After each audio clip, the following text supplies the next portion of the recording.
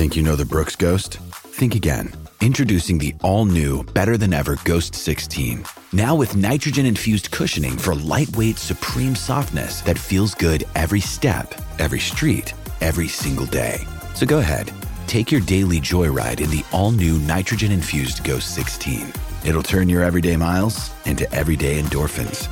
Let's run there. Head to brooksrunning.com to learn more.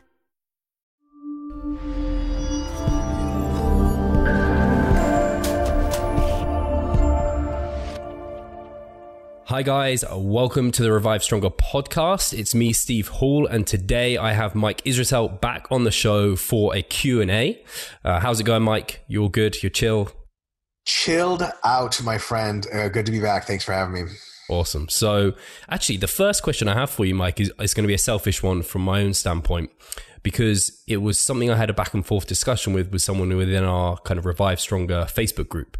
And I thought it was interesting talking about genetics and how a lot of the time, obviously people use genetics as almost like a cop-out. It's like, oh, that guy just has great genetics.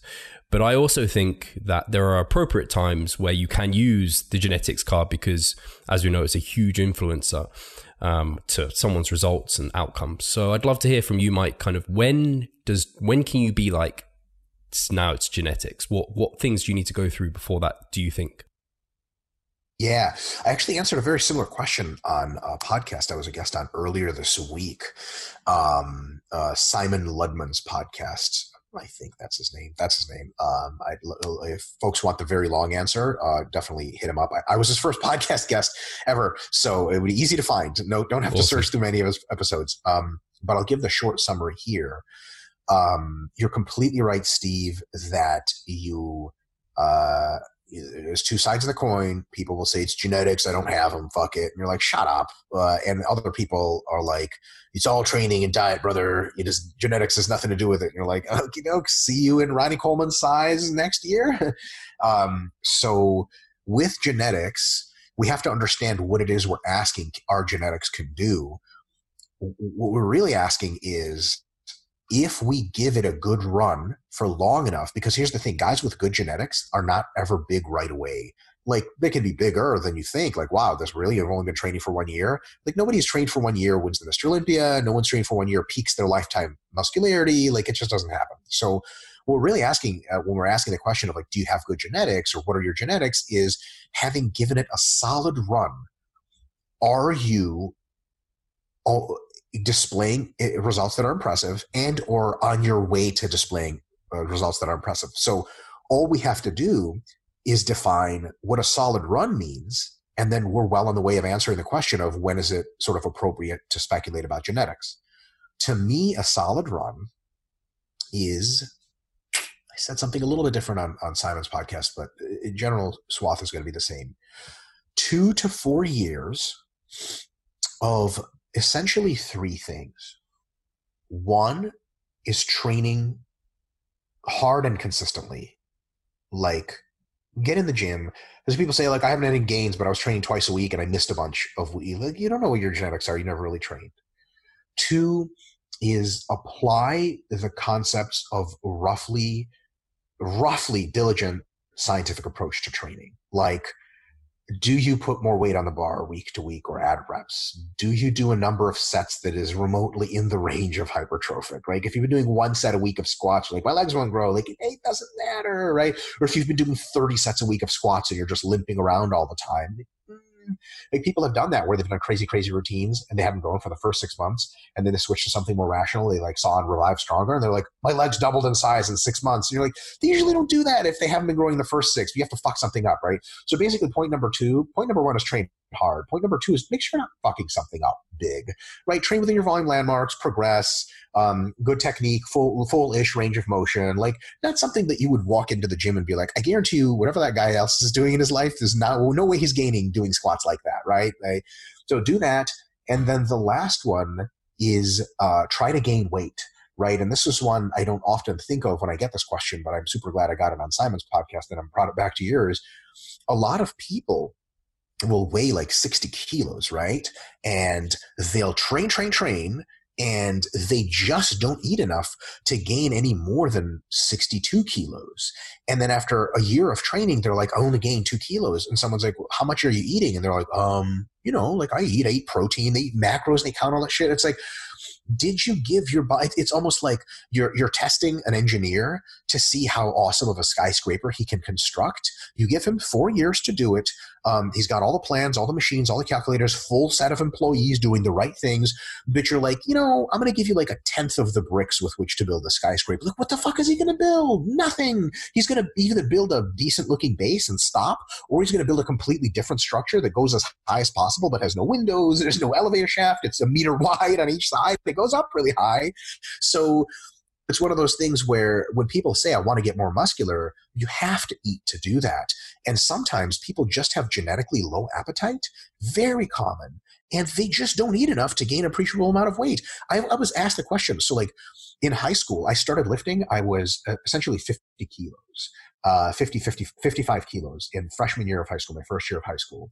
And then I came back the next year and I weighed 60 kilos. Then I weighed 67.5 kilos the next year. And then I weighed 75 kilos when I graduated. And people are like, how are you gaining this much weight? I'm like, over the summer, I eat until I am unpleasantly full. And I repeat it over and over and over. I went up to drug-free 270, fat as fuck, but also really jacked and really strong on stuffing myself. Fucking stuffing myself. So to me, it hits me on a personal note when people are like, yeah, man, I can't gain weight. I need drugs to gain weight. Like, ever since I didn't start taking special sports supplements, I haven't actually gained any weight. I was my peak weight drug-free. Ever since then, I've been gaining muscle and losing fat in some combination or another. But there's one of the things about drugs is most of them enhance your appetite. So you end up eating more. People are like, I gained 20 pounds off Anadrol. Like, okay, 10 pounds of that is water weight. They're like, I gained 10 solid pounds. Like, you did. How did Anadrol make you feel? Like, fuck, bro, maybe hungry as fuck. I'm like, ta-da. No, I'm not saying that all steroids do is make you eat more. Clearly, they're directly chemically anabolic. But that's a big part of the puzzle. Interestingly enough, one of the treatments, common medically approved treatment in the United States, almost certainly in the EU, and I was going to usually say EU and England included, and England, right, and the United Kingdom, which is no longer in the EU. So that's a sore spot. Brexit thing. Yes, rub it in. So a frontline approved treatment for hospitalization for anorexia is the administration of oxymethylone, which is Anadrol. They straight give you. So you know what I'm saying? Your boy's going to be anorexic in like a couple hours here and check myself into a center. But like, that's what they do is they give you Dral or they give you Anavar because it, first of all, makes you gain lean muscle, which to them at this point, it's heart musculature because their hearts are so small and weak. Like they need to gain heart muscle, which is crazy to think about, right? Like that's how far gone you are.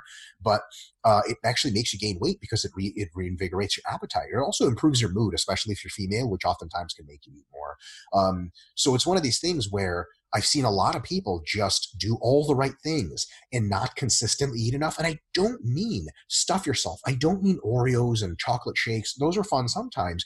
I mean, fuck it. I mean Eric Helms, Alberto Nunez, 3DMJ, an extra 250 calories a fucking day. No problem.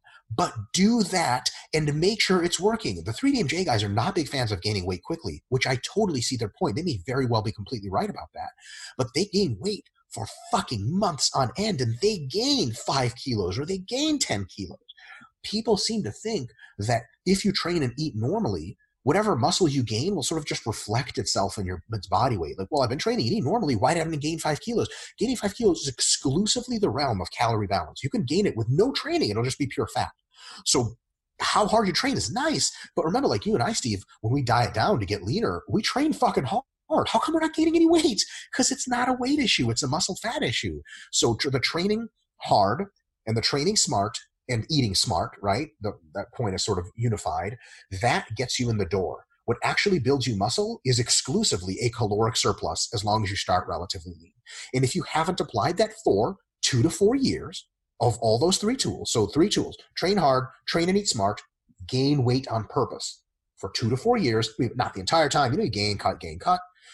If you have accrued a good amount of muscularity, then you have, well, I'll put it to you this way, I'll put it more precisely. Whatever amount of muscle you've gained during that time very well reflects what your genetics are. right? If it's a ton of muscle, you have great genetics. If it's a moderate amount of muscle, you're doing really well for yourself. If it's a tiny or insignificant amount of muscle, after 2 or 4 years, like if someone comes to me and they're like, I did all these things, and let's say I believe them, right? Because there's always a bit of skepticism when people say, like, I did this right. And you're like, maybe. The James Hoffman skeptical tool of, I don't know, I think you're lying to yourself. But if someone says, look, I've done all these things, I've done the 3 points, I've trained hard, trained relatively smart, eaten relatively smart, and applied a hypercaloric diet, and I've done this for 4 years, and I mostly just gain a lot of fat when I mass, and I mass slowly and smart, and I mostly just lose the fat, and nothing happens after I cut. And I'm still like, I started at 60 kilos, now I weigh 63 kilos. After 4 years, I'm roughly the same body comp. What do you think? I'll ask them some follow-up questions, like what about stress levels? What about your job? Like, I'm just assuming, like, normally, like, you can have the bandwidth for sort of thing. And if they answer all of those in the sort of the affirmative, like, well, those are fine. Steve, to be honest, I will tell people, I've had told people before, like, look, life is beautiful and it's such a multifaceted tapestry. Fuck all this goddamn hypertrophy training, fucking waste of time, right? If you get dick out of it, like, I don't know, if I tried to play the piano, I would suck balls at it because my jiu-jitsu fingers all fucked up and I have no goddamn musical sense. After 3 years of piano, I'd ask my teacher, who's probably Eastern European, and she'd probably be super honest because, we're all fucking dicks. And I'd be like, what do you think? Should I keep going? And she'd probably be like, if you want to keep paying me for lessons, that's totally fine. You suck, right? And at some point, like, if you're passionate about something, it's so cool to keep doing it, even though you're getting like not so great results. Because fuck them, fuck everyone else and what they think about your results. Like, you're getting some gains, you love being in the gym, sweet. But like, if you're like, man, I always want to play a lot of tennis, but I also want to be super jacked, and the super jacked thing is straight up not working, go play tennis. Let me know what you think about that. I don't know. No, I think that was brilliantly answered, and I think it gives hopefully most of the audience kind of know these things, but maybe aren't consistent, maybe some of them. And I think when you're realistic about it, I think that really, really helps. And I was actually coming at it almost from the other angle of, when can you say someone it's kind of despite what they do, not because of what they do, and call it genetics? They have good genetics, and that's what's maybe led to their kind of results, rather than their smart training, because maybe they aren't training that smart. Or what things do you have to kind of get to that point where you're like, you're that jacked or you're that strong, mostly because you have good genetics? Well, so the way you analyze that one is you apply the same questionnaire, the 3-part questionnaire, and you see what they get like wrong. So part 1 is train hard. And sometimes you have the opportunity, everyone says they train hard. Fuck them. You have an opportunity to train with someone and you're like, dude, this guy's a sandbagging asshole. He misses half the sessions. He doesn't get 5 RIR ever in his life. One set, he'll scream a lot and get like what looks like maybe 2 RIR, but it seems to really hurt him to do it. And he's one of those guys, you ever like trading sets with a training partner and their volume progression says they should do 5 sets of leg press, but after 3 sets, like, I'm cooked, bro. I'm cooked. And you're like, okay, we're not here to get cooked. We're here to accomplish a fucking task, an autoregulatory task. Do what it takes. And they just don't. You talk to them about the science and application, and they know absolutely nothing. And their training practices are just like a lot of maxing out, a lot of sandbagging, a lot of like not work on the big body parts, and really shit technique. They're super inconsistent. They'll train for like 6 months sort of hard. They'll take 3 months off. They'll take 4 months to train kind of hard. They'll sort of diet. And then lastly, so basically that, and after 2 to 4 years, they look really fucking impressive. Man, if they plugged and played everything well, they would straight up explode. And then you get a feel like, oh, good genetics. A real good example of this, and I don't want to disparage anybody, but this is public knowledge, and in many of his own books, and has been talked to by former coaches of his in public. So I'm simply reporting all the greatest respect. So Flex Wheeler, right? Tons of respect for Flex Wheeler. I mean, maybe, in my view, the greatest physique of all time, actually. Because, like, to me, if you see a picture of Flex Wheeler, it doesn't matter who else you see a picture of. You just keep looking at the picture of Flex Wheeler, like, right. What is that? That is like an angel descended from heaven. He's not from the earth, because he's flawless, right? And you're just like, this is crazy. Flex Wheeler was sort of known for one of his coaches said that he would have to physically restrain Flex Wheeler from driving to McDonald's to get cheeseburgers a week out before his shows. Wow. Like, you hear stuff like that, right? And then you're like, ugh. And then you hear like Ronnie Coleman, you hear his coaches were like, he's a machine. He does everything we say, and it's unbelievable. He's never wavered. He doesn't even complain. And you're like, man, who has better genetics? I would say, because you would say Ronnie Coleman is the best genetics of all time. I'd say Flex Wheeler might have better genetics than Ronnie Coleman. But if he worked as, not just hard, diligently as Ronnie, and other people say like Flex Wheeler was sort of known for not training hard. Like he would quit midway through training. He would train hard sometimes, not all the time.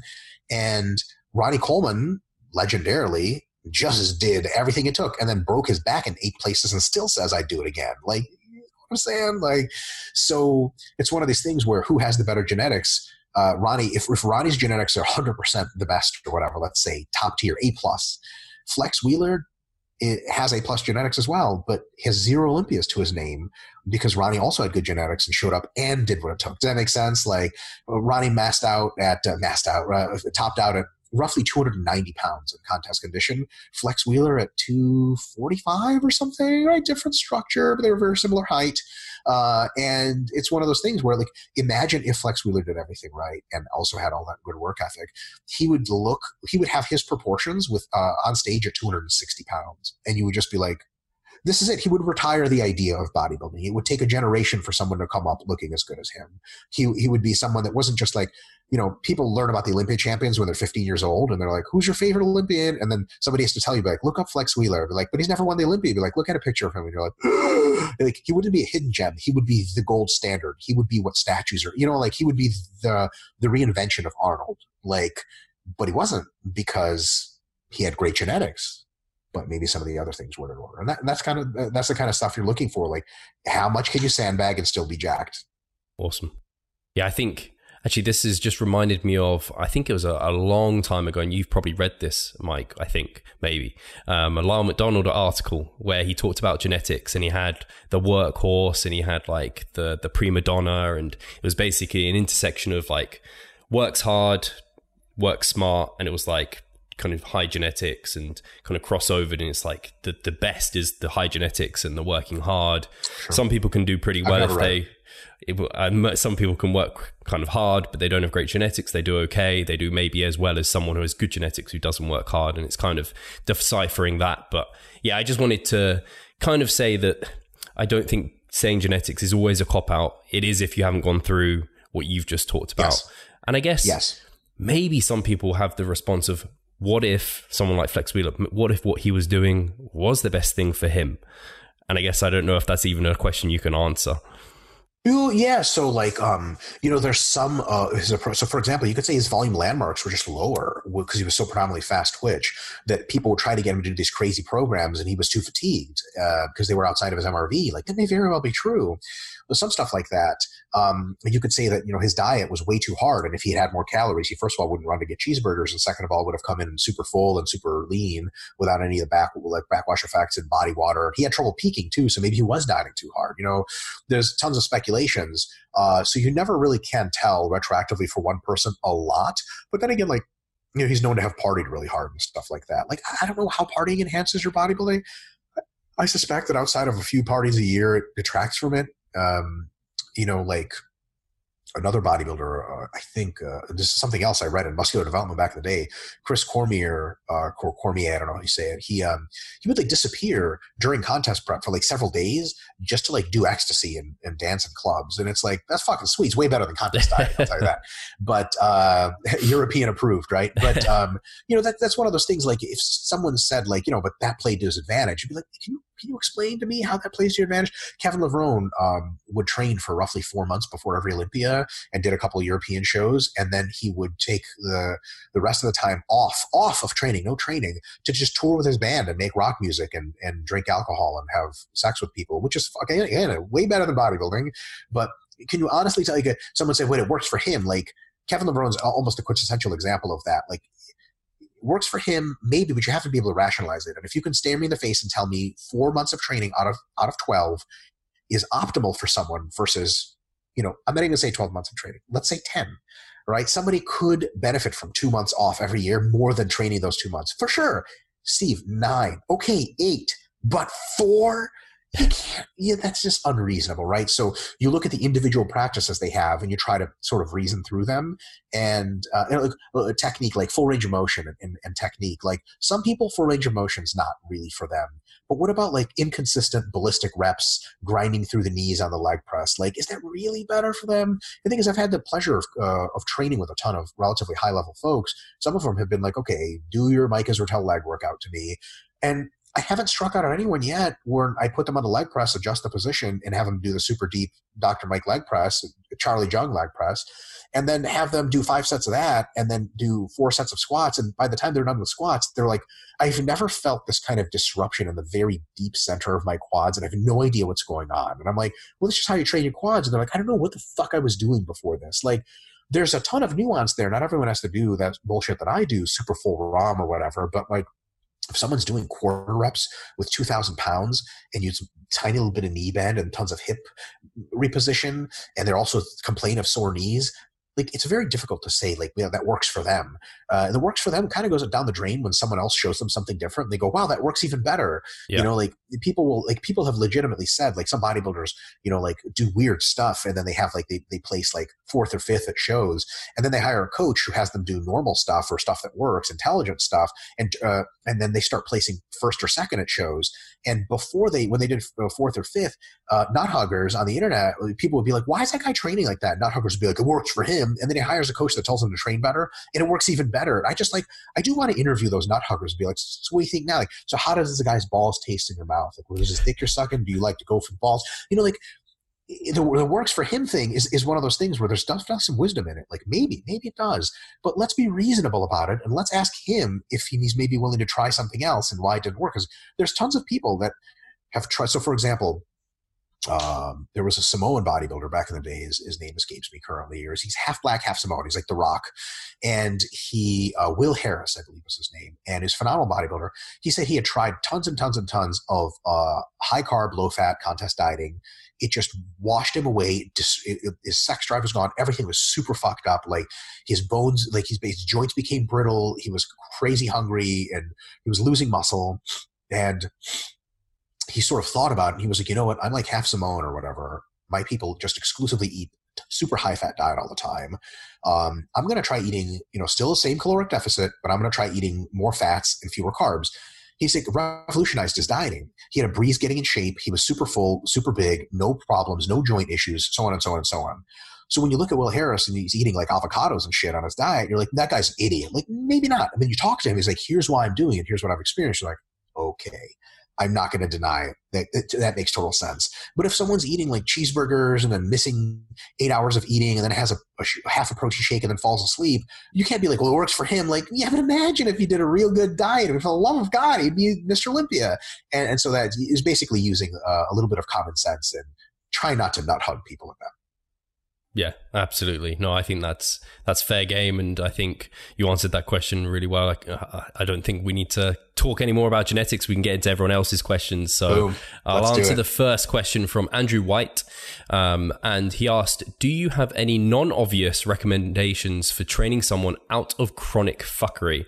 Or is it simply about taking the time to detrain them, resensitize them, and then incorporate proper training and diet habits? And he said by fuckery, he means loads of junk volume, no paying attention to volume landmarks, poor exercise selection, lack of balance, of soreness and recovery.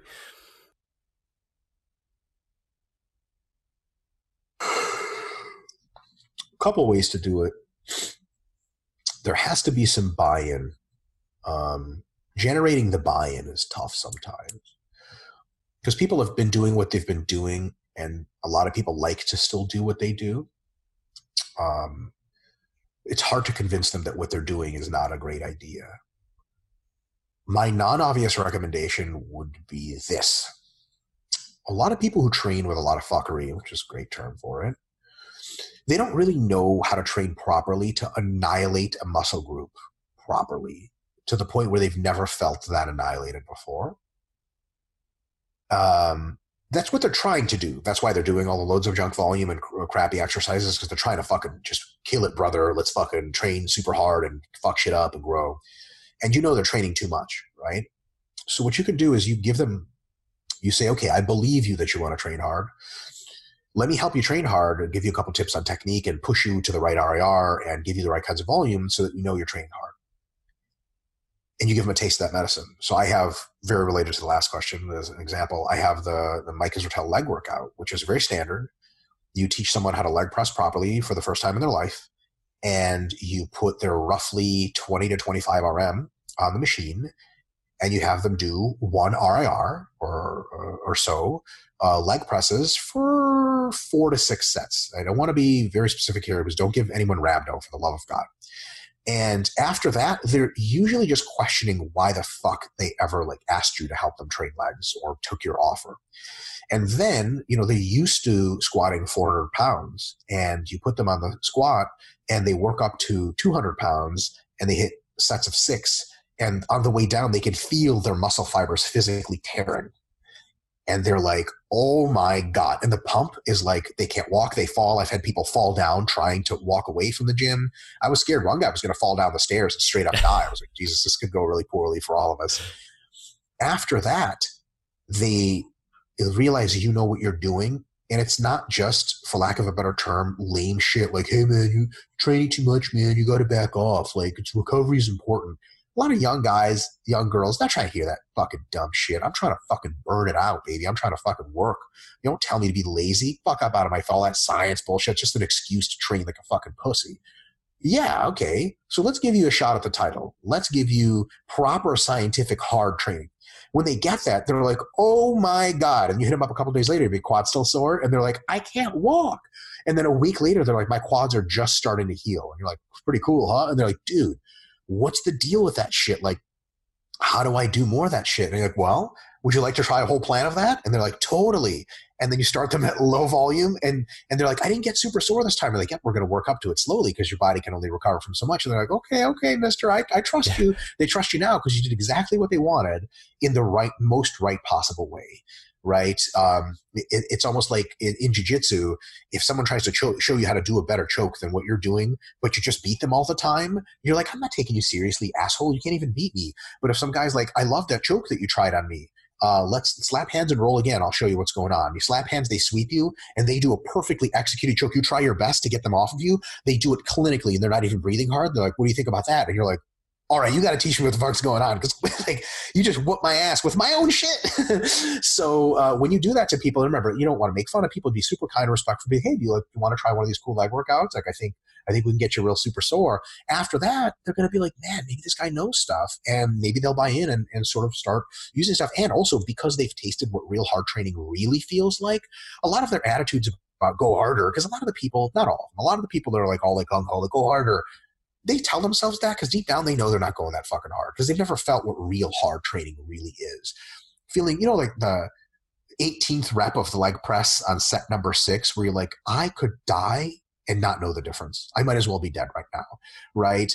Like that kind of shit they may have never actually experienced. They're in the gym doing so many sets and drop sets and reps because they want to feel that deep disgruntlement in the muscle itself they never had. And you show them how to do it with full range of motion and proper IR and good technique and appropriate volume. And then they're like, wow, this is what I've been looking for. And you're like, well, there's more here, but you know, now that you think this is pretty cool, let's ease into it a little bit. And then you can even ease in, start like your first meso, start on the high end of the MEV, MRV range, right? Because it's okay to start on the high end.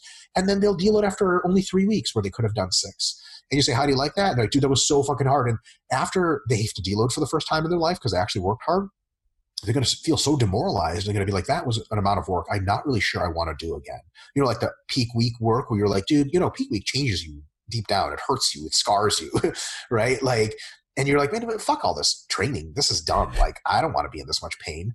And then after they're deloaded, they're like, hey, I'm ready to go again. And you're like, okay, we're going to start with a little lower volume last time. And they're like, yeah, okay, okay. They don't want to admit that that's great, but they're like, thank fucking God.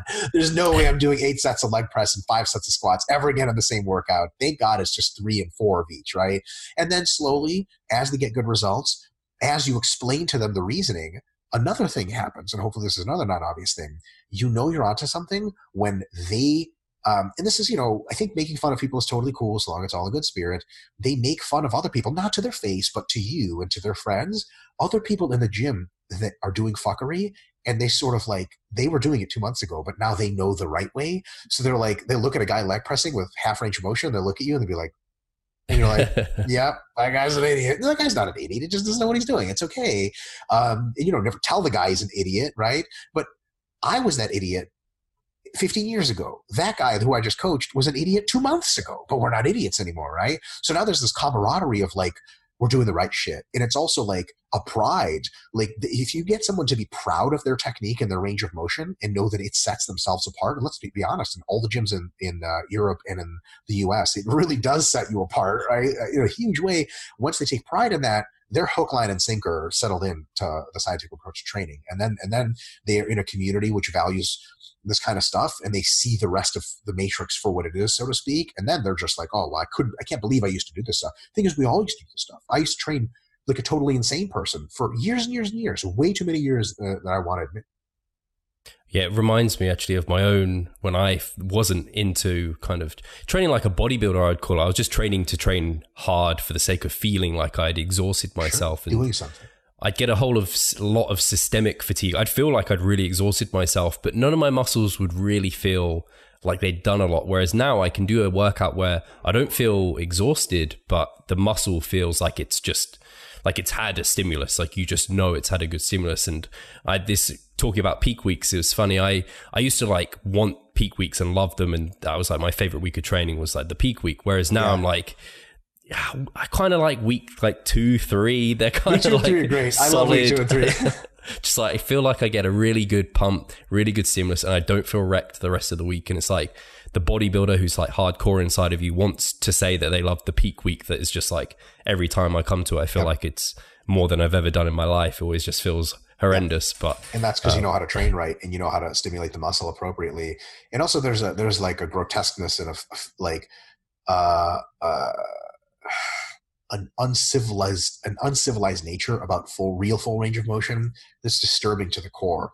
Like leg pressing, squatting, benching, rowing to a full ROM is like, God damn it, why are we here doing this? Why are we moving the bar so goddamn far? I hate this. It hurts everything, right? There's no part of your muscle that is not obliterated. There's no defense. Like, oh, I just pump out these reps. People talk about pumping out reps. Like, you don't pump out reps on a leg press doing it properly. You ride each wave. Like, it's terrible. And that kind of thing, if you start doing it properly, that replaces the junk volume you used to do to feed your soul, so to speak, because you want to train hard. That stuff is more than hard enough, right?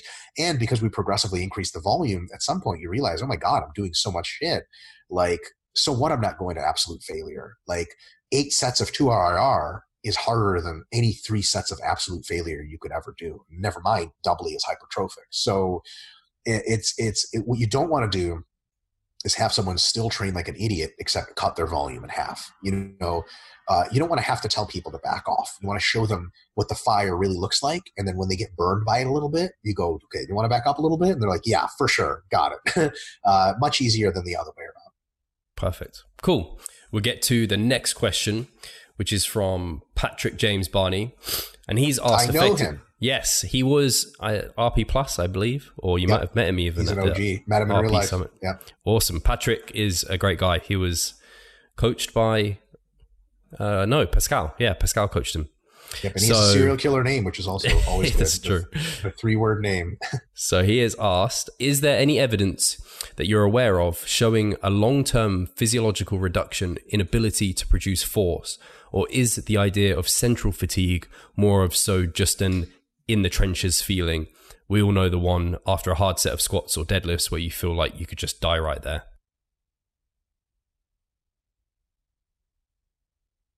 In the aerobic research, absolutely. Nothing. So they've tried a couple of overtraining studies, overreaching studies on purpose, and they realized that the amount of overtraining in a short time, several weeks, that it takes to get people to produce less force than they were is actually an absurd amount of training. I haven't perused that side of the literature in a while. But I do believe, I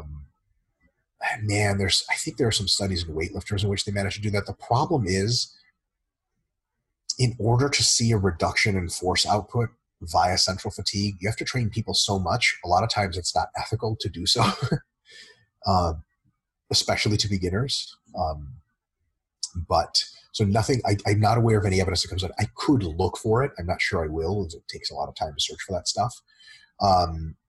Unfortunately, a lot of times, the studies are so short anyway that you don't have enough time to do that. It's beginners. And another thing about training beginners is that they scale their force production so much from technique improvements and neural improvements that even with an unbelievable amount of central fatigue, they're still stronger, just for different reasons. So I'm not sure offhand of any direct research on that, although in weightlifting programs around the country and around the world, most of the weightlifters now are being monitored regularly, and they have a very good idea of when central fatigue starts to exceed, and they know when to pull back. We have some research out of East Tennessee, where I got my PhD from, where we tested athletes regularly on isometric mid-thigh pull for peak forces and stuff. And a bunch of them through the season lost force production. And that was in part because they were losing muscle and in part because they were fatigued centrally. So I'm not sure of anything that points directly to central fatigue as a loss in force, but it's a little bit more informational than nuanced in the trenches observation, although there is tons of that stuff. Right. So very, very good question. Cool. Perfect. So next question from Leon Roberts. He has asked, is there a utility in training past failure, especially in the week before a deload?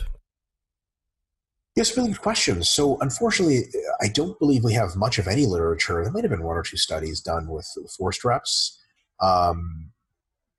And I just, we can speculate, but I don't think we have a whole lot of direct literature. On the plus side, if you train beyond failure, you're certainly, whatever the stimulus is that you're attempting to give, you're at least attempting to give a superlative amount of stimulus, the most you can possibly give.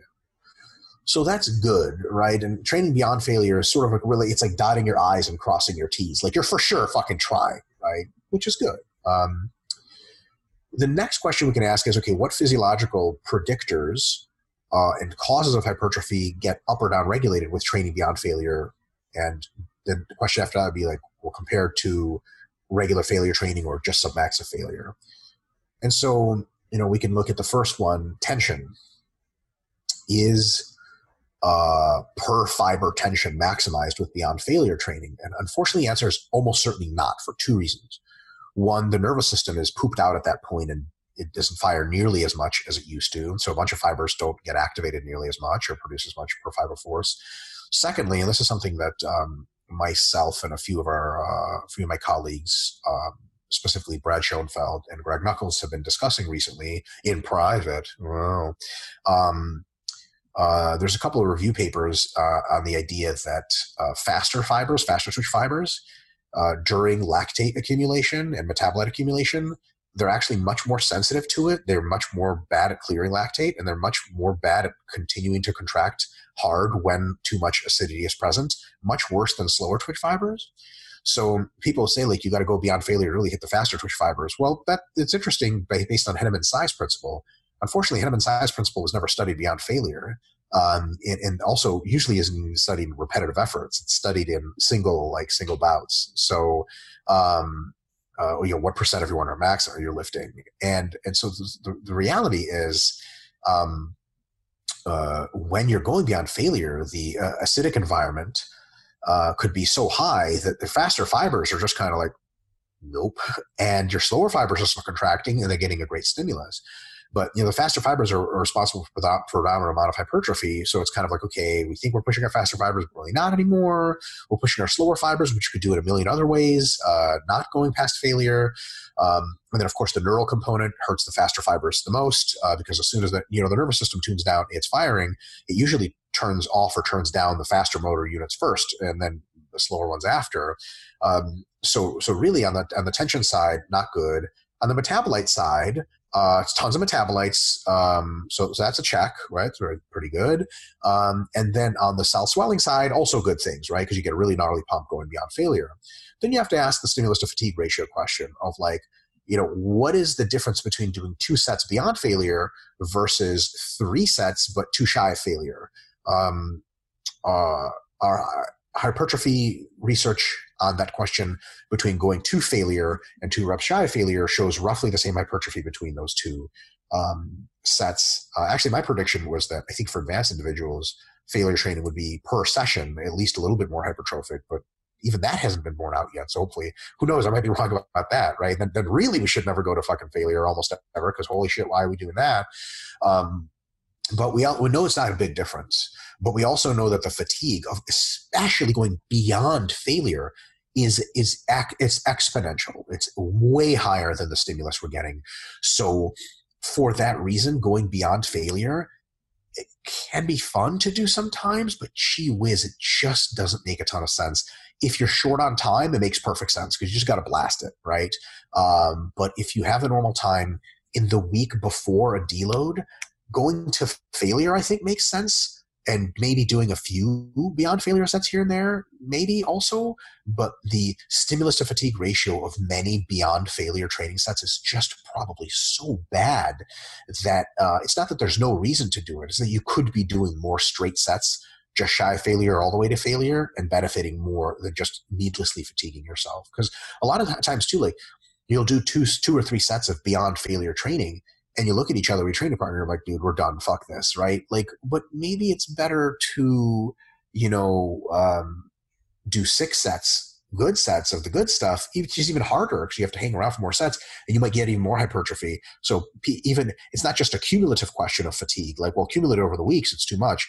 It may be a question of acute fatigue in the workout. Like if you take a couple sets beyond failure, you might just have to leave the gym earlier because you're so fatigued. But maybe if you didn't do that, you stuck around, you could have done more effective volume, not just better stimulus to fatigue ratio, but just better total raw stimulus magnitude in general summed up because you did more effective set. And I guess when people talk about going beyond failure, that's not kind of like you see someone doing, I don't know, a barbell row and now they've kind of turned it into a shrug. That's not what we're talking about. We're talking about like assisted repetitions, yes. Not like half repping or bouncing now on the bench press or something. Yes, assisted reps.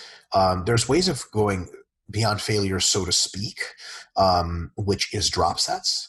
Yeah. But that's not the same thing as beyond failure because you're still accomplishing all the concentric work. So really we're talking about assisted reps, right? And they might have their place. If you ask me this way, Mike, do you think there's a compelling case to make for beyond failure training? I absolutely couldn't give you that. And you said, look, if I never go beyond failure, like imagine the new thing is beyond failure training and every bodybuilder says you have to do it or you won't grow the most. And someone says like, hey, I want to be a really great bodybuilder, I have really good genetics, I can go all the way to failure, no problem, but I'll never go beyond failure. Do you think I'm missing out on something? I'd be like, dude, I probably won't be missing out on anything.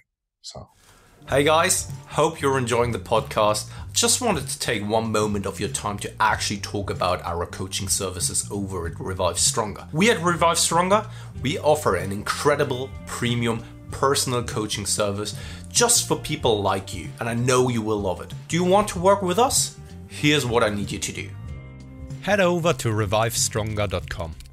Go up to the coaching tab, click on online coaching. Once there, read through the requirements and what it takes to be an online client. Once finished, hit apply now and you're only one step away from applying to our services. Fill out the Google form and you're done. And that was basically it. A coach is going to reach out to you shortly and then it's Team Revive Stronger. On a related question, Mike, obviously you talked about in-session fatigue and kind of if you go beyond failure, then you just kind of crap out early. Do you find within kind of the accumulation that maybe quite a few of the listeners will use where you go through the volume landmarks and you start at kind of the 3 to 4 RER and you go further and further towards failure? Do you find like in that final week as you're hitting failure, say the first week you do a certain weight and you get 10 and 8 reps, and then in the final week, obviously you've maybe increased the load by a fair amount. Are you still on those first 2 sets?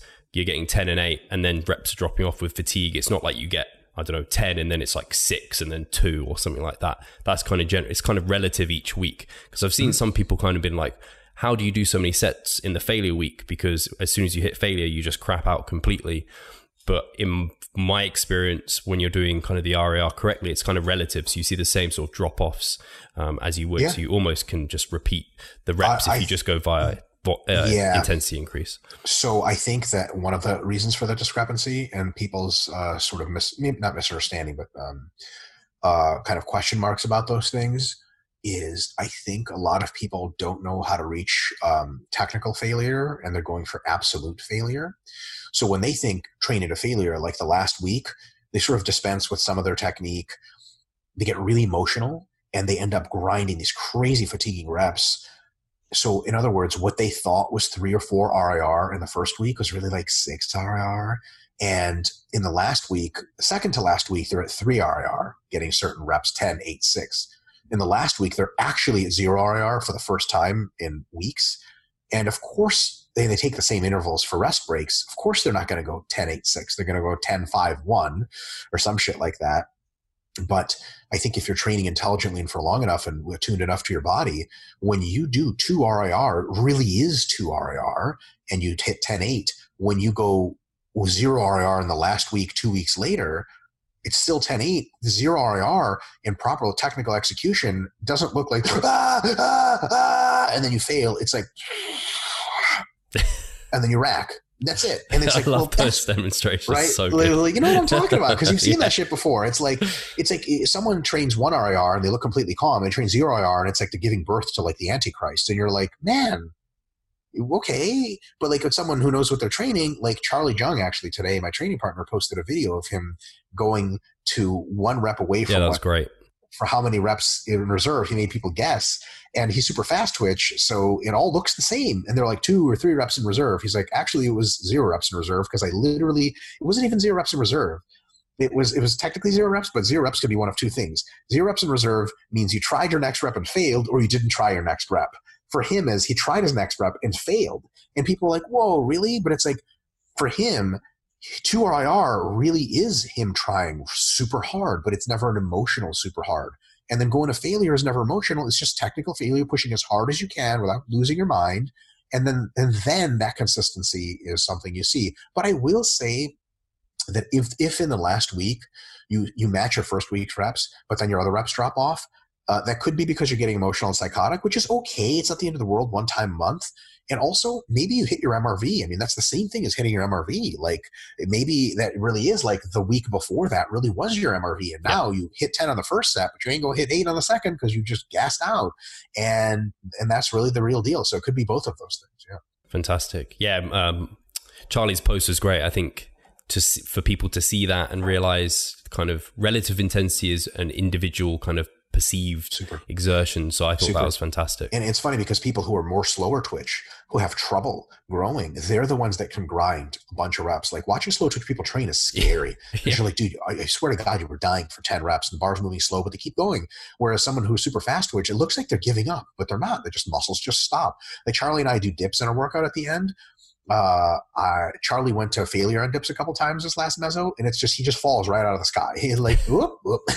Like it's scary too because you're like, oh my God, you're just going to kill yourself. And when I hit failure on dips and I actually didn't complete a dip, I was just like, I went up and I was like, and I just had to step off. There's no squeezing. The triceps so fast twitch. There's no squeezing. They're done.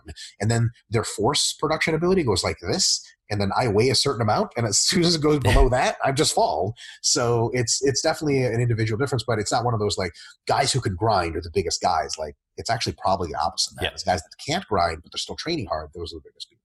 Yeah, love that. Cool. So we get to the next question, which is from Rodri Lazarus, and he has asked, what kind of timeline does it take for muscles to be rested sufficiently so that a lower volume then stimulates hypertrophy? So I think he was kind of asking about deloads, kind of is that enough time for kind of the resensitization effect? And then I guess I thought we could go into a discussion around active recovery phases potentially and kind of maintenance phases as well. Sure. So it's really the answer is the more time you rest, the more resensitization occurs. And what we want is as much resensitization as possible, but no regression or no major regression in fitness and how much muscle we're carrying. I think the time course is a deload week. So anything less than a week usually recovers you, but probably doesn't desensitize you much. Otherwise, next time you came to train twice a week, you would be detrained again. There is a little bit of desensitization within the week. But like, so for example, if you train 3 times a week versus twice a week, you don't get as sore training 3 times a week, because soreness is a symptom of desensitization to some extent. So you do desensitize a little bit more if you wait 3 days versus if you wait 2, so long as you're recovering though. Real desensitization that lasts for a while and is large in magnitude happens, I think, with first at about a week, a deload week. But it doesn't desensitize you all the way back down. It desensitizes you most of the way back down, which is why your minimum effective volume in Meso 1 is 10 sets, Meso 2 is maybe 12, Meso 3 is maybe 14, and those deloads every time. If you want to get it back to the 10 to 12 range, you probably need several weeks of lower volume training. It's very speculative because there's no direct research on this, but I suspect it's probably anything after a month of actual low volume training at maintenance volume is probably like, it could be doing other things, but you're probably pretty fully resensitized after a month. I've tried this with a bunch of clients and a bunch of people I've trained with and myself numerous times. I've tried all sorts of different amounts of time. And I can honestly say, like, I've done like a 4-month maintenance phase many, many times. After the first month, there's dick happening at the muscular level, as far as I can tell. There may be some things going on, but about a month. And I will say that for most people, a 2-week-long active rest can be more than enough to get you a whole macrocycle's worth of resensitization. But that has to be very, very easy training. That being said, I think for some people, a month is a good idea. And I think past a month, maybe some individuals need that, but most folks don't. So I think between mesos, a week is good enough to resensitize enough to have another productive meso. But once your MEV starts getting up there, I think it's maybe for some folks, a 2-week active rest is good. We'll try that. If that doesn't do the trick, a 1-month maintenance phase with a week of deload at the end, month total, would be a solid idea. Could you benefit from more? Maybe. That wouldn't be my first guess. Yeah, I've only ever really done active recovery periods when it's like holidays or something. They're typically things you end up not needing to program for clients because they go on holiday or whatever. 100%. But it's nice knowing that I wonder if, obviously that gets you, is there any benefits you miss out on from that you'd get with doing the like low volume, higher intensity training? Is there anything that active recovery would miss out on? Or is it just almost, would you say at the moment they seem equally as effective? Because I guess the 2 weeks is to some people probably like, oh, that's half the length of a month. Yeah. So I would say that sometimes with dieting, you have to be on a primer phase just lasts longer than 2 weeks. So you just got to be on maintenance through the whole primer phase. Yeah. And then I would say here's 2 more: joint stress and joint fatigue and connective tissue stuff. It might not heal after 2 weeks if you're so banged up at the end of a whole macrocycle or whole block. And lastly, psychological fatigue, man, especially the desire to train. Even 2 weeks away from any kind of hard training might be like just not long enough, man. And you really burn yourself out on volume. You might need a month of very low volume training to just get that greed for volume again, psychologically, where you're just tired of these bullshit. It's like maintenance workouts are almost like a highly inappropriate analogy. It's like a cock tease with the pump. Yeah. All right, with soreness, it's like you're gonna get a pod. Just kidding, nothing's gonna happen. And you're like going to the gym and you're having and your muscles are becoming more sensitive every week. So you're like, oh my god, I can feel it. My body wants to grow, and you're just not letting it do it. After a month of that, you're going to want to train with I'm sure you've experienced that. Like after a primer phase, you're just, oh my God, I'm going to tear this shit up. And then you do a whole huge diet and feel great the entire time because you built up that much desire for training. Sometimes, and I've experimented with this numerous times, sometimes 2 weeks just doesn't buy you that much. 2 weeks for some people psychologically, even if it's active rest, are just when they begin to forget the horrors of the war, so to speak, right? But they're not ready to go fight again. They're just kind of like, oh, this is great. And then it's like, oh, fuck, I got to start training hard in 2 days. Whereas a month of low volume training, after week 3, they're like, dude, I could really just go back and train. Then after week 4, they're ravenous animals. And then they have an awesome, super productive block after. Cool. Yeah, I think also I wouldn't trust some people to do 2 weeks of active recovery and actually recover in that period of time. They may end up just maybe even just trying to train hard and really not getting what they want from that phase. There's a lot of folks that just want to keep training. And so they'll say, oh, 2 weeks, that's great. That's better. And you're like, yeah, is it? I've recently, I've been experimenting, and this is something I think I'm for the first time announcing on social media. I have been experimenting with deload durations much shorter than a week for a long time, years. Sometimes I'll deload between mesocycles for only 2 or 3 days, sometimes 3 or 4, sometimes a week. And what I can unambiguously tell you is that, and I'm addicted to training full bore, like diagnosably, like we all are, right? I don't like to admit this, but the week wins, period. My mesocycles after the 2 or 3 or 3 or 4 day deload went okay. Almost every single mesocycle I've ever taken after a week-long full deload goes like it's magical. Like it's just this amount of momentum that I'm like, oh my God, how am I this jacked and strong? How is my body feeling so good? And for weeks and weeks and weeks, I can accumulate it. It just feels fucking amazing. So it's one of those situations where I really just have to sit back and be like, yes, Mike, you are addicted to training, but you're also not always an idiot. So maybe you can take a whole week of deload. So for example, in about a week, Charlie and I start a deload, which is going to take us through the Christmas holiday and for New Year's. And the deload is technically, it's going to be like 8 days, right? Because the way the calendar works. Right. Charlie and I are not happy about that, but we both know it's a really good idea. So we're just going to smoke a shitload of weed and just relax. You know, like just take yourself back and know that it's for the best. Yeah. And, you know, a lot of people, including myself, for a long time were worried about losing muscle mass on a deload, deconditioning, and you do worse in the mirror. You lose your sort of intramuscular water retention. You don't look pumped. But after you come back, after 1 week of training, you look at your body in the mirror and you're like, oh my God, I'm lean, I'm jacked, I'm full. This is fucking incredible. And then it's not that, okay, after a week, everything will be fine. It's that yes, after a week, everything will be fine. And you have this unbelievable momentum that's going to make your next meso incredible. It's worth the investment. So it took me a long time to figure that out, but now I hopefully have figured that out. Yeah, I think I don't know if any of the listeners will be able to kind of feel this, and you also feel this in terms of like if you've ever been injured or you're ill or there's just something stopping you actually being able to train, that's the worst feeling ever. So it's kind of like saying something like taking your medicine, like with the deload, just take it. Same with the active recovery or the primer phases, the maintenance phases. Take it because that's not worse than not being able to train or being injured or something along those lines. 100%. 100%. And for longevity purposes, it makes the difference. So, yeah, and it's not. The good thing is you don't have to wait for the longevity stuff because there's no. You're never going to see that stuff until you retire, right? But so longevity is a promise, and it's good. It's a good idea. I mean, it works, but you don't even have to sell people so much on the longevity as you do against like try a week deload, and then halfway through your next meso cycle, let me know how you feel. And 9 times out of 10, they're going to be like, I feel like a living god, and you're like, well, there's you go, there's your deload. And something like the worst thing about a really short deload is that it gets you just not fucked up enough to still train sort of hard, but it never heals all of your fatigue. And you end up, that last shitty half of a mesocycle where you're sore and beat up all the time, it just lets you do that again instead of having the good middle momentum part we were talking about. So short-sighted, and turns out the longer investment is the better investment.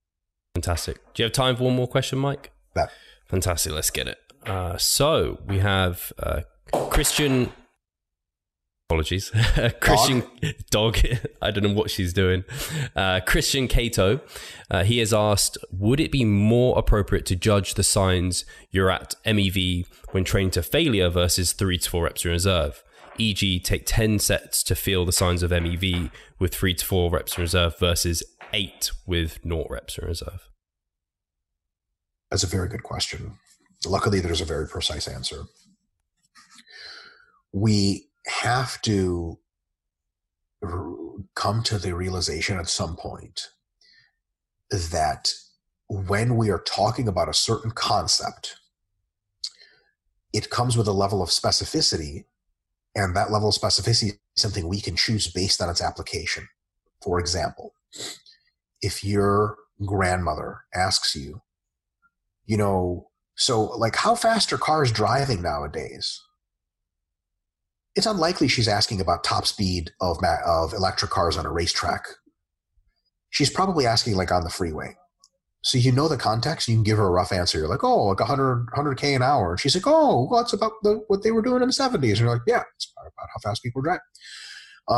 You ask someone, hey, how much does that object weigh? If they say like, on Earth or on Mars, like, well, guess what, cocksucker? We're not on fucking Mars. Are you out of your goddamn mind? Like, why the fuck would you say that, right? So context matters, and here's the deal. Minimum effective volume, maximum recoverable volume, all the volume landmarks can be pretty different depending on how close you're training to failure and where in your mesocycle you are. But the good news is, what is your minimum effective volume at the end of a meso when you're going to failure? Who gives a shit? Why the fuck would you do your MEV at the end of a meso? When you're training at minimum effective volume, usually the implication is that you're training, usually, not always, is at the beginning of a mesocycle.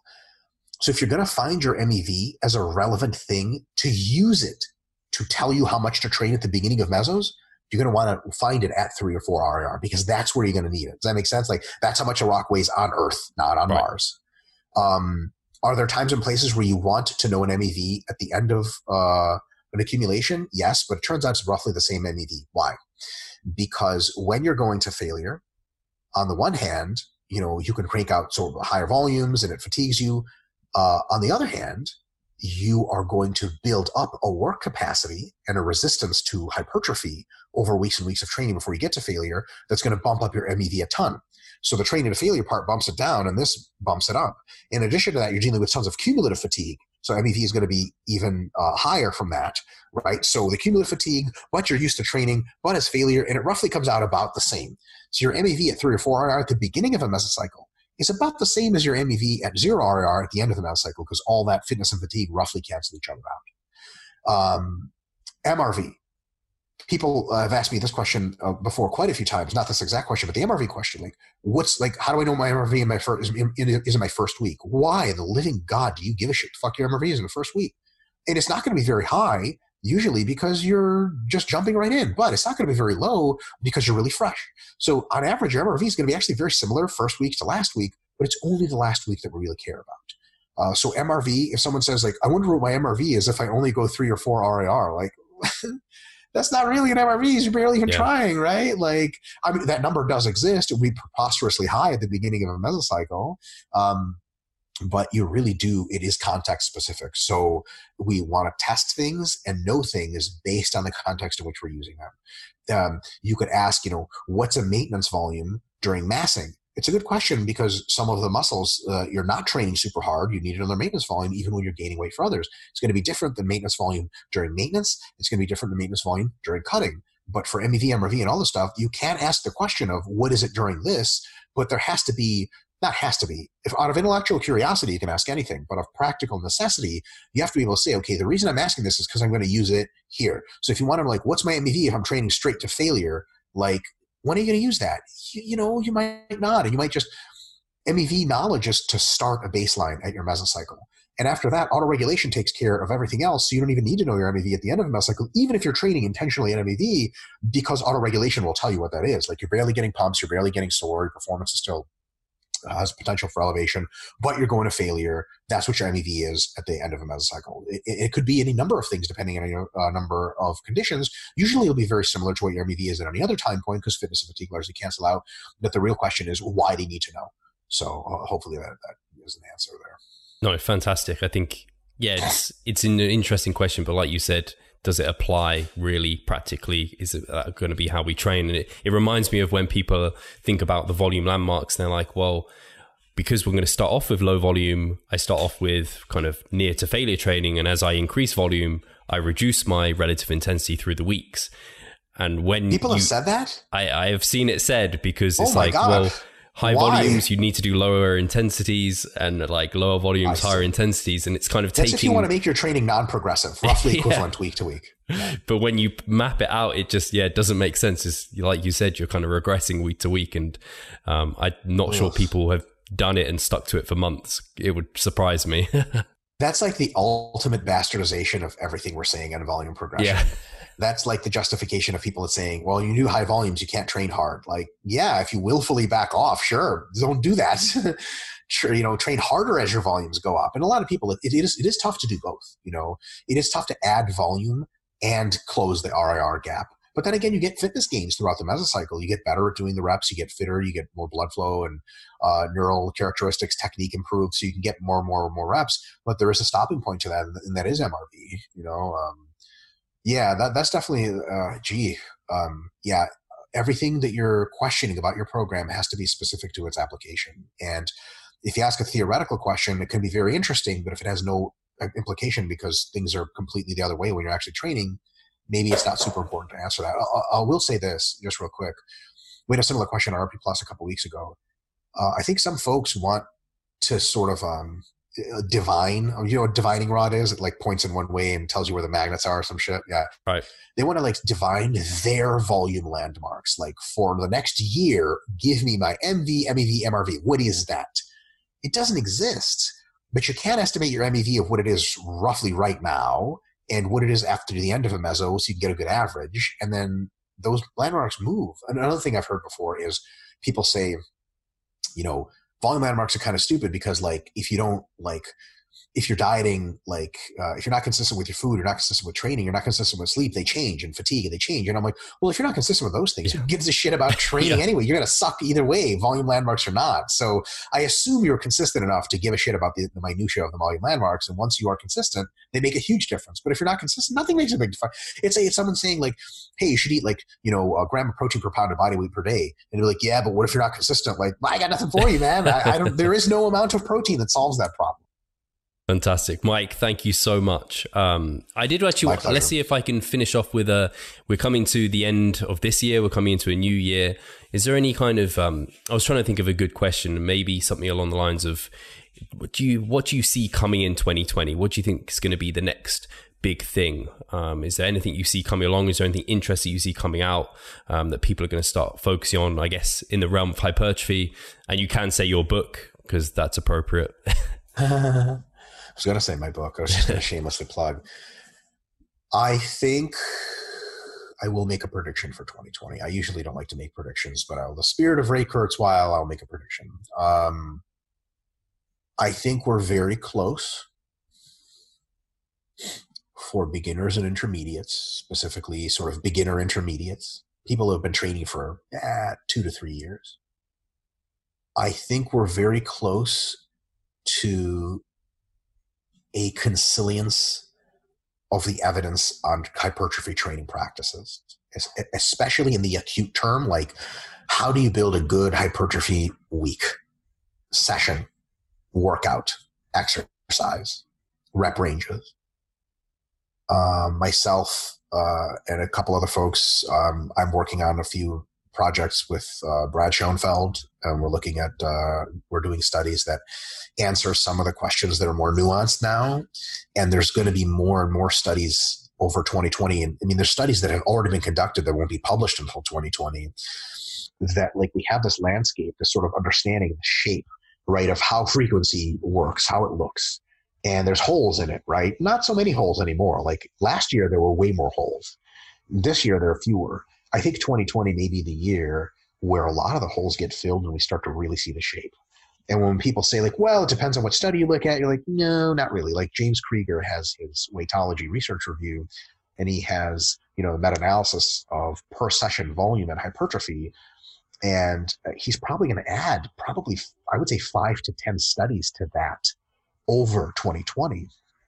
And with 5 to 10 more studies, that's going to start to be a real clear picture. And that's enough studies to actually see the differences in subjects between studies and differences in conditions really start to pick apart. Currently, his conclusion is like roughly 8 sets per session over the several months. On average seems to be a pretty decent optimum hypertrophy level. But we might even be able to say like, well, how long a training study is changes the average, how better. So for example, like, because these studies are without deloads, maybe we'll find something like with 16-week studies, actually 5 sets is the best because all the other people who did higher just shit the bed. The Barbalo study is a good example of that, where like, it was a 20-week study or whatever. Like you're not going to do 20 sets a session for 20 weeks and get benefits. You're just not, and they didn't.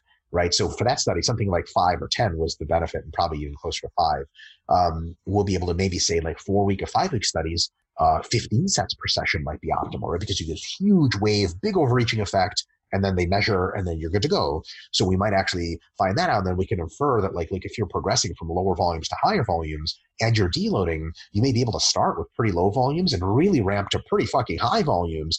And as long as you're deloading, you're good to go. Like we may be able to start to find out more of those nuances. Training frequency, we're going to start to find out more, although a lot of the stuff that Greg Nuckols has put out and Krieger and Schoenfeld have already done that in 2019, is showing like the per session volume is really important. And you can squeeze a couple more sessions in as long as you can recover and you still get some decent benefits. In other words, your weekly MRV goes up and up and up in a curvilinear fashion as you add more sessions in. So at least as a temporary overreaching strategy, doing double the sessions with the same per session volumes actually does work. You would think like it would just stop, but no, it actually seems to work. And we might find out a lot more about the precise relationships of what is too much per session and how does damage play that role. So like I think a lot of people are now studying and looking into the DAMA stuff, which is just a few studies worth of information, but I think we're going to have a couple more that more mechanistically look at damage and hypertrophy. I know for a fact Cody Hahn and his folks are always looking, Mike Roberts, they're always looking at real deep mechanisms. They're always doing studies that are super fascinating.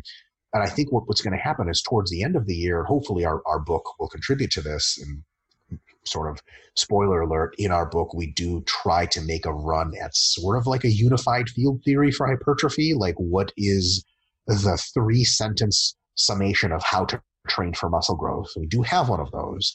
And I think we'll get more clarity on what that really is so that, the whole discussion of, well, is it tension or is it volume or high intensity or is it low? What's important? I think we might have pretty close to discovering what it really is that grows muscle.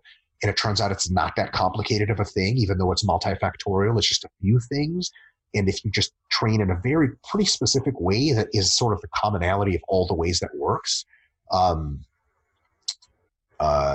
you may actually be understanding what it is that grows muscle. And once you know that little gem that grows muscle, figuring out what programs work and what doesn't, figuring out how to apply it is super easy because you've sort of discovered what works. So I think like up to now, there's been a lot of different ideas and approaches about what really is behind hypertrophy. I think in 2020, we're going to start to really narrow that field to we're like, yeah, this is kind of like, this is hypertrophy. And people will be like, but what about that outside of it? And be like, well, this and that study and this and that reasoning says that's not the best idea. That's not the best. That's not the best. But this is really good.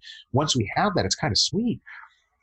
Because it can function sort of like the analogy is like calorie balance principle does in dieting. Like, you do low carb, high carb, whatever, but everyone knows calorie balance is king, right? When we realize what mechanisms and methods fundamentally cause hypertrophy at the local muscular level, we can say, look, as long as you're checking those boxes, you can do it in a bunch of different ways, but you got to check those boxes. And if you're not checking those boxes, then you're not going to get optimal hypertrophy. And I think we're getting sort of to that direction. So somebody could say, like, what about doing 40 sets per workout? And you'd be like, here's why this is wrong. And they're like, but I mean, there's nuance. And you're like, yeah, there's nuance, but that's probably wrong for the following reasons. And there's going to be really good mechanistic data on all of them. Pretty cool. It, took us long enough to sort of solve the hypertrophy problem, but I think we're really close to a solution that makes a lot of sense. Is very, very narrow in its scope or definition. It is not just like anything goes and there's a bunch of different approaches. And in a sort of in a comical way, I think it'll give like, not YouTube trolls, but like, like social media, not trolls, but like people who like to sort of bother the experts.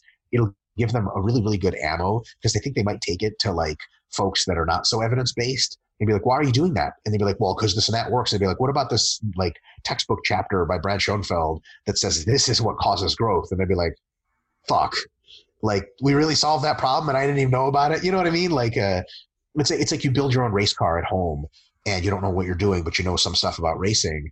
And like a real team of race engineers from Lamborghini, Ferrari, Bugatti, they all come look at your car and they all have the exact same criticisms. And you're like, God damn it, I'm just out of the loop. Do all these guys know the same thing? And yeah, fundamentally, they all know the same engineering principles. I think we're getting close to where, a lot of folks can learn what the real principles are of hypertrophy training and be like, that's what it is. And there's nuances to how to apply them. There's changes, differences, but there's going to be more clear check boxes of what's right and more reflected check boxes of what's definitely not a good idea.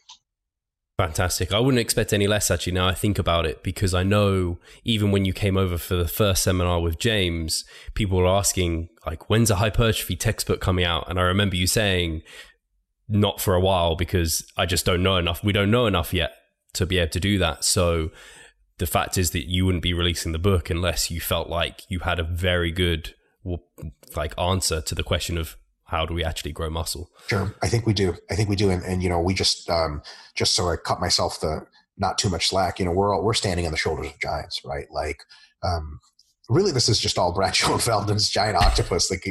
Like Brad single-handedly has like half the hypertrophy pubs of all time or whatever, but like it's the research scientists deserve tons of the credit here. Of actually leading us to this. And I suppose other folks in the industry, Greg Nuckols, Eric Helms, tons of other guys deserve a shitload of credit, James Krieger, for synthesizing and thinking about the stuff and being like, what makes sense, what doesn't? And these are the guys that are also training. And then you have other people like more at a coaching level trying the stuff that Greg Nuckols, James Krieger, et cetera, say.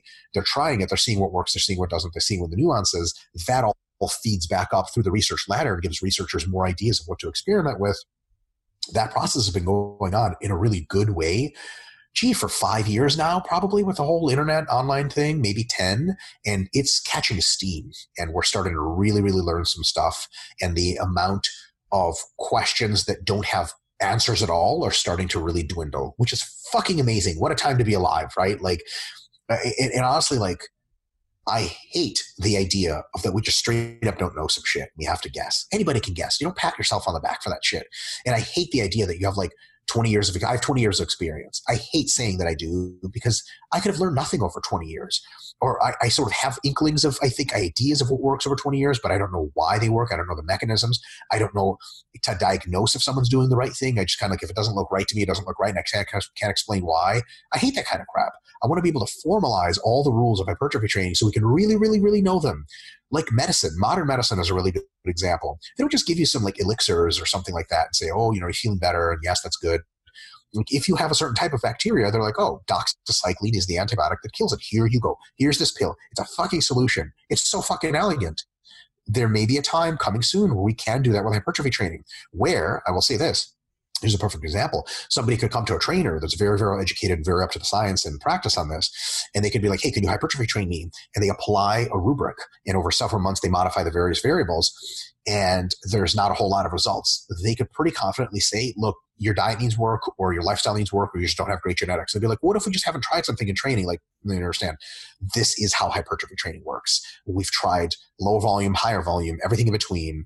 We're already doing the right RAR, all this other shit. We're auto-regulating and feedback based on your body responses, and it's proper training. It just is. There's something missing, right? It's kind of like talking to an engineer and being like, so my car's not shifting right. Like, is it the gearbox? He looks at the gearbox. He's like, it's not. You're like, well, what about if we really change the gearbox to something else? Like, you know, understand, the gearbox works on a very simple principle, and it's working properly. It has to be your onboard computer. It has to be your tires or something. And then you look at the tires and like, oh, my tires are totally worn out, right? So we're getting to the point in hypertrophy training where we might be able to look sort of in the gearbox of the cell at a mechanistic level and be like, okay, here's how we check the boxes to make sure the muscle cells grow. And once we know that, it sort of flowers out to here's how you apply it in hypertrophy training. If someone's doing this stuff out here and you're like, how does that go back into doing the right thing? And they're like, well, yeah, maybe it's just a different way. And you're like, no, it's not, because we already know what's going on, which would be sweet. You know, currently there's a big debate, like bros versus evidence-based people. I think there's going to be more of a fusion where even the bros, like a lot of their stuff is going to be confirmed as making sense. Drop sets and focusing on the muscle and stuff. There's a lot of good stuff to it. But some of the stuff, not even bros, just wacky shit, like wacky stuff you see, like fad fitness. Like, what about this? Like a lot of that's just going to go the way of the dinosaur. Like in many industries, you don't have debates between people. Like in engineering, there's not like, there used to be wacky things people did in engineering 150 years ago, but they don't, because now all engineers know the core principles, and they don't let you build buildings unless you know the core principles. And if you go to school for engineering, you just that's what you end up learning. And so there's like at least a consensus central agreement between experts. Like, sorry, real quick, another analogy, like the medical community and vaccines. Like, you know, most doctors understand very well how vaccines work, and they're almost unanimous in saying, like, this is how they work, this is how you should take them, that's it. And then be like, well, what about these other people that say vaccines are stupid? They're like, well, they're wrong for really obvious biological reasons. Here's a whole section of a book on it. And you're like, God damn it. I guess there's not like these doctors just think this way. Like there really is something to the core. All of them learn, and it makes really, really good sense. Right now in hypertrophy, we all have sort of slightly different views. We're all kind of going like this. And I think maybe 2020, 2021 will be the year that we're all like, the circles are real small. And it's kind of like one of those, like, you either saying the right shit or you're saying shit that's so wacky and so fucking wrong that it just doesn't make any goddamn sense. Like somebody could be like, I think 40 sets a session is really good.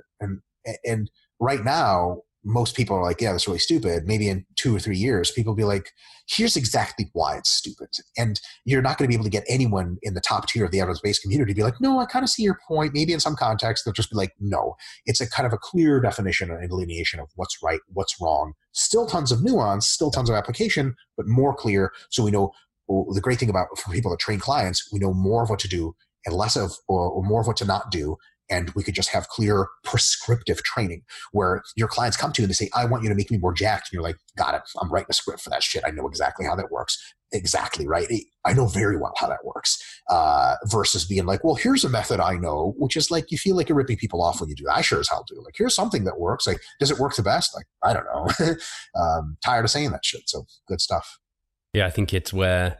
the ability of coaches to be able to develop programs they know are specifically going to develop the outcome. And it's not like, and I guess you can use the same way of, you can look at programs and you can be like, well, that's complete garbage for this reason, or this program is probably working for you for this reason. So kind of deriving those principles. Yeah, I think the book that you're going to put out is going to be very well received by the audience. And I think, like you said, there's still going to be lots of nuance, so there's still going to be some debates going on, I'm sure, of course, and some discussion. So yeah, Mike, I want to say a massive thank you again for coming on the podcast and for everything you've done this year and all the kind of episodes you have been on this year, and many more in future and some more big stuff from Mike. So guys, thank you very much for listening. We'll catch you soon. Thanks guys. Thanks Steve. Thank you always for having me.